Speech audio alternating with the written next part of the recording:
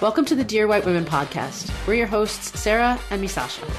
In this episode, we're going to get down to the question of why white people should care. And we're going to examine this through the lens of history, science, and current events, including the college admission scandal. Okay, in this episode, we get to talk about why white people should care. I've been waiting to talk about this. I love it. Well, because you keep saying, like, racial injustice isn't over. Yeah, I think that we've gotten to a point where we're so complacent because you and I, right, come from a generation that benefited from the civil rights movement, from a lot of the ERA, all of those forces and movements. And we haven't really had to push or challenge in the same way that a lot of different generations, other generations had, right? So I think to get to where we are now, I should say. So I think we've gotten complacent, but actually hate groups are on the rise.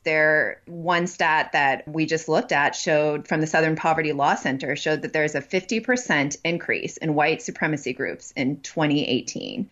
Isn't that nuts? I mean, there is over 1,000 active hate groups in the United States right now. It's so crazy. Right. I know. And I think the tricky part is that everyone has a voice, right? Which is a fundamental principle of our country. But if you're a newspaper owner, let's say, and you publish an article saying the Ku Klux Klan should ride again, you can do that. And that is a direct way to continue to sort of incite hate. But I think one thing that we really wanted to talk about here is more nuanced than that, right? Because there is overt hate and overt racism, but then there are systems in place that, while not overtly racist per se, help perpetuate forms of racism, maybe indirectly through things like privilege. Right. And I think a big example, and one that you and I have discussed a lot recently, is the college admission scandal. Because what is a bigger example of sort of rich, privileged kids, white kids, mostly in particular, being able to buy their way through their parents, right, into whatever they want. And one thing that you and I discussed is how directly this is like the biggest proponent for affirmative action, which may not be openly clear, right, at the time. When you hear about this, you think celebrity kids, celebrities buying their way, paying $500,000 per kid, right? I know. 6.5 million to get their kid in. Which somewhere. Also, let's not forget the correlation, historically speaking, with like rich white people is a heck of a lot more of a thing than rich black people in this country based on all, right? Is this okay for me to say that? Like based on the historic construct and the redlining, and we'll go into all of those things in future episodes, but there is a privilege associated, like the socioeconomic and racial ties there are so clear in this particular example. Yeah, I think they really stand out because right below that realm of people who have, $1 million to spend on their kids, basically game the system and commit criminal acts to get your kids into college, right? The rung below that is that you have a lot of money to give your kids the best of test prep, to get them the best tutors, to get them the best college admissions counselors. And I went to a private school. I definitely benefited from a lot of that. But you have a lot of kids out there who, through societal structures and lack of privilege and due to their families' income levels, don't have that access. So what this really said to every poor, hardworking kid out there is like, you're screwed. Without privilege, those doors aren't really opening for you. And it also talks to me about, there's this culture with private school, like if I can pay for it, I can buy it, my kid gets the advantage. And I know we've talked about public school versus private school and that sort of thing. But when you're paying for your child to get in on a merit that they don't even have, you are necessarily removing that spot from somebody who is earned it via merit and who has overcome potentially the disparity. I mean, that maybe this is where the whole affirmative action thing comes in, but like looking at the same amount of merit, right? It overtakes that person's struggles or things that have had to overcome even more so. So it's like the ultimate act of selfishness and self-centeredness to be like, I'm going to put my kid above everybody else's kid. It doesn't matter to me what everybody else has worked to get. I'm going to pay because I can.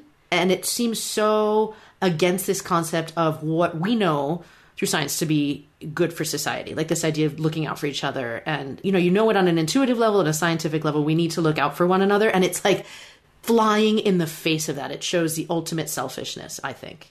I agree. And I think if you're looking, and our hope is, right, our fundamental hope is that along the lines of we rise by lifting others, right, which I think we're going to get into in just a second, is that if you have that kind of money, if you have $1 million that you're going to basically use to commit, fraud, felony, right, criminal offenses, that is that money that could be repurposed in so many ways to benefit so many people, and to not basically buy your kid a spot that they don't deserve and forever showing your kid and sending that clear message that you weren't going to do this by yourself anyway. Right. I mean, I can't imagine. So there's so many layers, right? Right? So many layers. Yeah.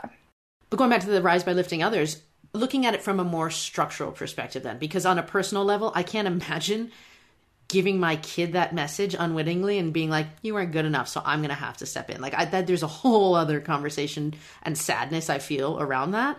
But the World Happiness Report is an annual report that has come out and just was released for 2019. And it ranks countries on 6 variables that support well-being, right? So these are income, freedom, trust, a healthy life expectancy, social support, and generosity. So these are pillars that are known to support well-being from a psychological and wellness standpoint. And so if you have those numbers that are lower, your country ranks lower.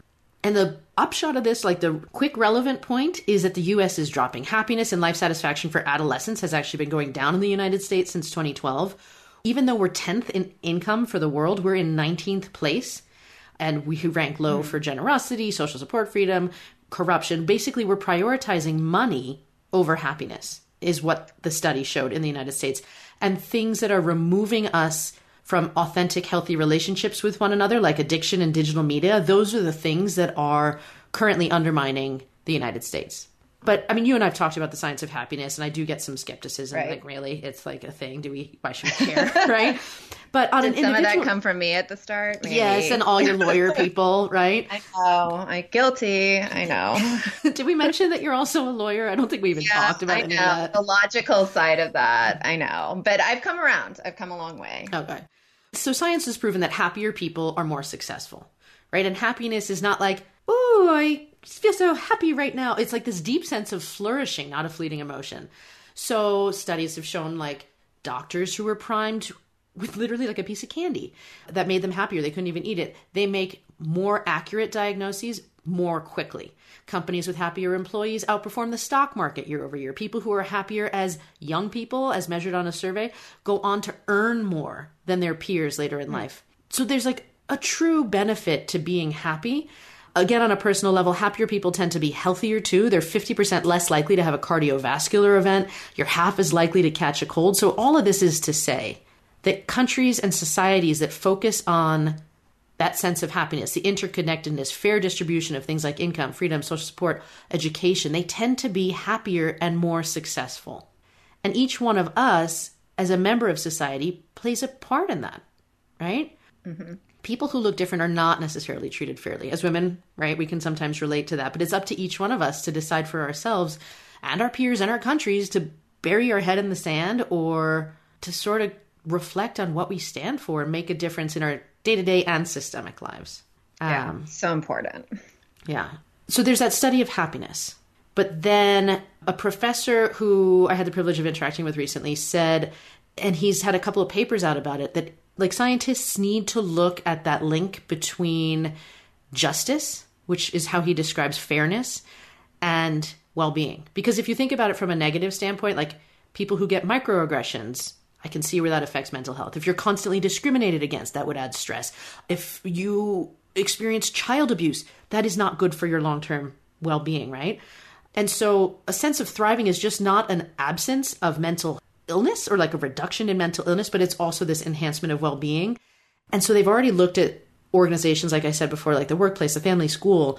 If there's a sense of fairness, it is linked to a better sense of well-being. And so they're looking at how can we on a bigger picture, link those two things more conclusively as a society, not just in sort of smaller micro organizations that exist, and also for our individual good outside of those groupings.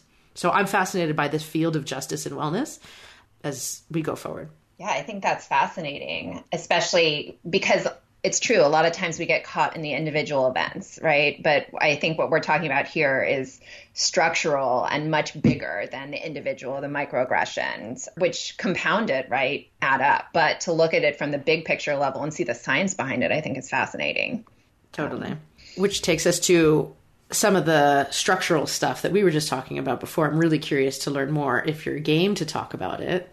Yeah, I mean, we touched on it a little bit at the start of this episode where, I was talking about how people feel like we're sort of past inequities. And when you talk about being past inequities, just in particular for inequities with slavery, can we just throw a couple dates in here, right? Yeah. Like slavery ended in, and correct me, I'm not the fact person, but like slavery ended in 1865. After about 246 years, correct? Like after, I think the first slave was brought into Jamestown in 1619. Yeah, basically since, as far back the history of our country. So yeah, just shy of 250 years. Right. Then segregation officially ended in 1954 after almost 90 years, right? Yeah, and I like the air quotes that you made. I know we're a podcast, so you can't see it, but that's true because officially, right? But there's a lot, obviously. Right. But so to look at it, you had like almost 250 years of slavery, almost 90 years of segregation, and then we've been in like post-official segregation for only 65 years, right? It's not a long time. So for people to be like, poof, magically, we're all better. I was told that the laws changed, so my, long-seated history and structures that have been put in place for the last close to 350 years are gone. Like, no, it's still here. So I just wanted to throw that in there in the conversation we're about to have about affirmative action and perspective on where we're at and why we need policies in place.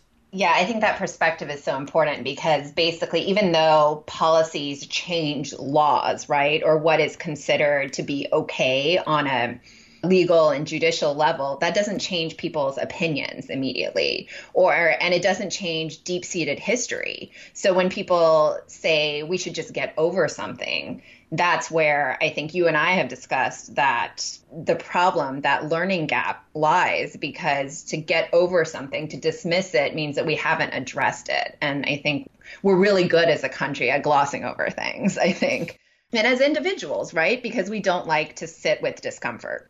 But going back to your point about the history of slavery in our country and the history of oppression and how that has worked, it was shocking to me when doing the prep work for this episode that the stats that I saw around affirmative action, because it's such a hot topic in our country and it's continually being challenged on a legal level. But the one study that I looked at, the 2014 Cooperative Congressional Election Study, which is an annual large-scale academic survey that aims to track political attitudes, showed that 66% of young white people between 17 and 34 describe themselves as somewhat opposed or strongly opposed to affirmative action policy. So that's 2/3 of young white people, right? Among young white women. And this part just blew me away.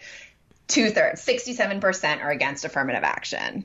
I mean, that's when I put the brakes on. It's like, what? Because Title IX is a huge part of affirmative action. Can you explain Title IX, please? Title IX is basically what gives women an equal representation in colleges, in sports. A lot of times you hear about Title IX in sports, but is really about getting women equal representation and that having that ability in codified somewhere. So in a legal sense, right? So white women have directly benefited from affirmative action for the longest of any group. And I think it's interesting because when you look at young women of color, for example, who are polled, under 30% opposed it, either strongly or somewhat. So I think it's a misperception that we're not, as white women or as white people, but in particular white women, we're not benefiting from this. So I don't see the point when actually the opposite is true. For example, women are now more likely to graduate with bachelor's degrees and attend graduate school than men are, and outnumber men on many college campuses. I mean, in my law school graduating class, it was slightly over half female, which is pretty shocking considering the first woman went to law school 50 years prior. I mean, among doctors, right? 7.6% of doctors in America in 1970 were women. And now a quarter of all doctors in the United States are women. But I think that because white women largely have really benefited from affirmative action and women of color have not in the same way, because there is still not only sexism, but racism there, that imbalance and that, disparity in benefits has led to real effects on employment and earnings later in life. And that goes to sort of the fairness and justice point that you were talking about. So in a nutshell, affirmative action really works, but it works way better for white women than it does for all the other women in America. And I think that what was so striking about those numbers that I started with, that 67% of younger white women don't believe that affirmative action is really necessary, it sort of highlights the belief that they may also have that maybe efforts to combat sexism and racism aren't really necessary right now because they don't understand the impact that it has on them.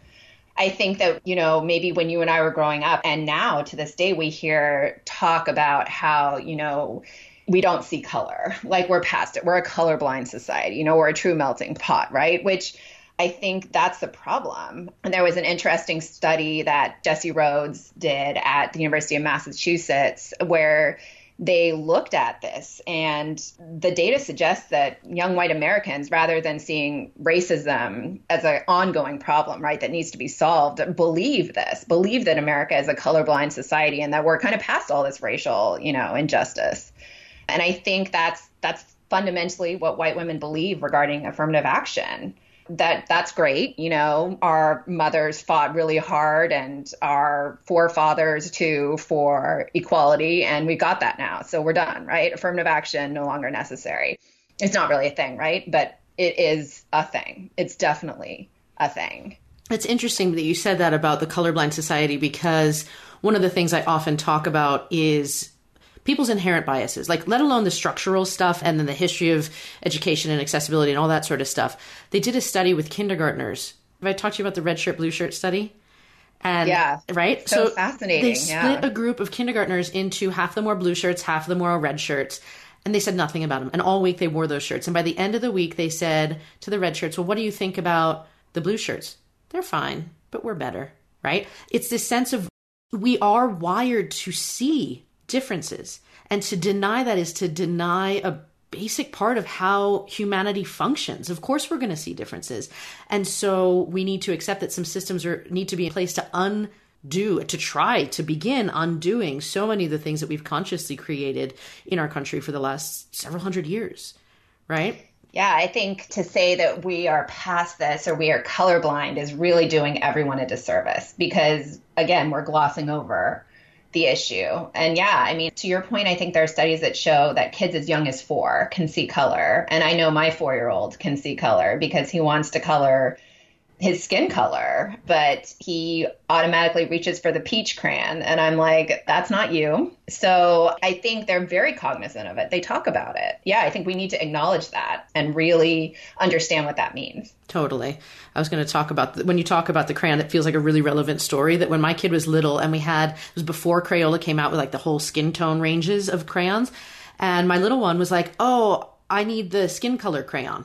And I'm like, whoa, okay, so we're going to have a conversation. Like, what does that mean to you exactly? And I rolled up my sleeves. And she was wearing a t-shirt. I was like, look, your skin tone and mommy's skin tone are different. And I bet you're going to be a little bit different from daddy too. There's a whole range of skin tones out there. Like, what if you name your color? And she called herself Peach. And I'm like, okay, cool. And then you have the peach crayon. But it's like those little moments when they're little is such an opportunity to just say something and acknowledge that, yes, you did see that there's a whole range of colors or differences, and that, I don't know, we're teachers of our kids, right? Yeah, I think we'll definitely spend more time talking about this too, because it's such an important thing. Yes, really. Totally. Going back to the structural stuff, you and I talked about this earlier, but when we talked about the percentage of population, when you said like over 50% are, did you say they're in law school or was it, colleges, I think you said? graduates. Yeah. The United States has 50.8% are women, and we'll talk about this more in the next episode about why white women in particular. But the United States it was interesting because we just talked about the census and how as recently as I think the 2000 census. Yeah, right? Pretty close to that, if not that, yeah. We didn't have the option to be biracial. We had to check other, right? There was no box. So institutionally, you and I fit in as others, as half Japanese, half white individuals. We fit in the other box, and there was no thing. And so the recent census data, which I was digging up for this conversation, showed that only 2.7% of us, according to the latest census measurements, are two or more races. And we're like, how accurate is that? Is the wording of it unclear? What does that mean? What are they measuring? Because it says the U.S. is over 60% white with no Hispanic or Latino, or 77% white only. And even the wording around that was really, really confusing when I'm trying to read the data. So I feel like there's still, even in 21st century times, work to be done on the wording we use or the measurements that we're taking about how we identify. Totally. I think we're still glossing over, right? Like we have to unpack it. We have to really look at what are we measuring and how are we measuring it if we're going to be able to use that for real change or to really be able to use the data in a meaningful way. So talk to me about this glossing over and we'll talk more about Kavanaugh, I think, next episode as well. But it's easy for people to say, I don't have time. I don't have time to think about it. Like, how do we combat that sense of, I don't want to say helplessness, but my voice doesn't make a difference. I don't need to learn about it. It doesn't apply to me. I don't have time to learn in depth about all of these issues anyway. Yeah, I think that's something that we struggled with. I know I struggled with it individually because you get inundated. I was so upset about things that were going on that I signed up for, every email list out there. And I, signed petitions and I called my Congress people. And then at some point I was like, I'm still getting all these petitions. I don't know what I'm doing. I am overwhelmed. I'm going to start filtering them out and I'm just not going to do anything because someone else is probably going to do something, right? And I think that's a danger that we all fall into, especially those of us who have privilege and a voice to do something. So I think that in order to really do something, though, we have to educate ourselves about what is important to us. And I think you had a great suggestion about this. It's true. So going back to the science of happiness, there was a study that was done about how negative news impacts your happiness by the end of the day. Just spending 3 minutes in the morning, just absorbing the endlessly mind-numbing news headlines can predict your unhappiness by the end of the day. But I think we all spend some time on Instagram, surfing Facebook, all of that sort of stuff. We can find that dead space.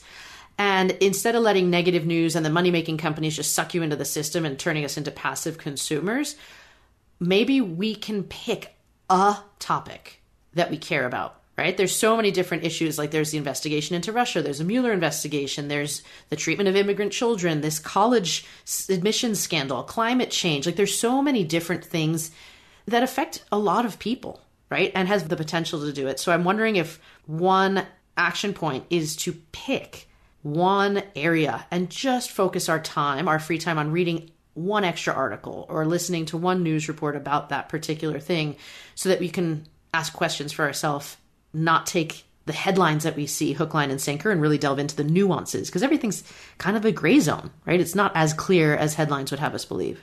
Yeah, completely. And I find that for me personally, sometimes subscribing to a couple of very curated news emails helps because I don't watch TV largely. I don't watch the news, but I read it. And, we all learn and process differently. So find the method that works for you because that way you're educated so that you can make more impactful choices and better thought out choices. I know I can, on voting, on where you stand on certain issues, on having conversations with your neighbors or friends about this, on looking for ways to get involved in your community through grassroots efforts or more structured efforts. Because it really is true that the squeaky wheel gets the grease and we can't just leave it to someone else. We have a responsibility to others, to our children, to our friends, to our country in a way to be educated so that we can be better as a whole. I agree. And it doesn't have to be about everything. It can be the topic that you find most compelling, like that permission to just at least know something more in depth, right? That you can stand for and speak up about. That takes away the overwhelming feeling where you just get frozen and stuck. That way you find your passion, because that is what is going to get you talking to others about it and educating yourself. Absolutely. Well, and in the podcast, we'll be discussing specific topics and action items. So if you're not sure what that is, keep listening. And even if you are sure, keep listening. Yes, we're going to continue getting uncomfortable together about all of these. Awesome.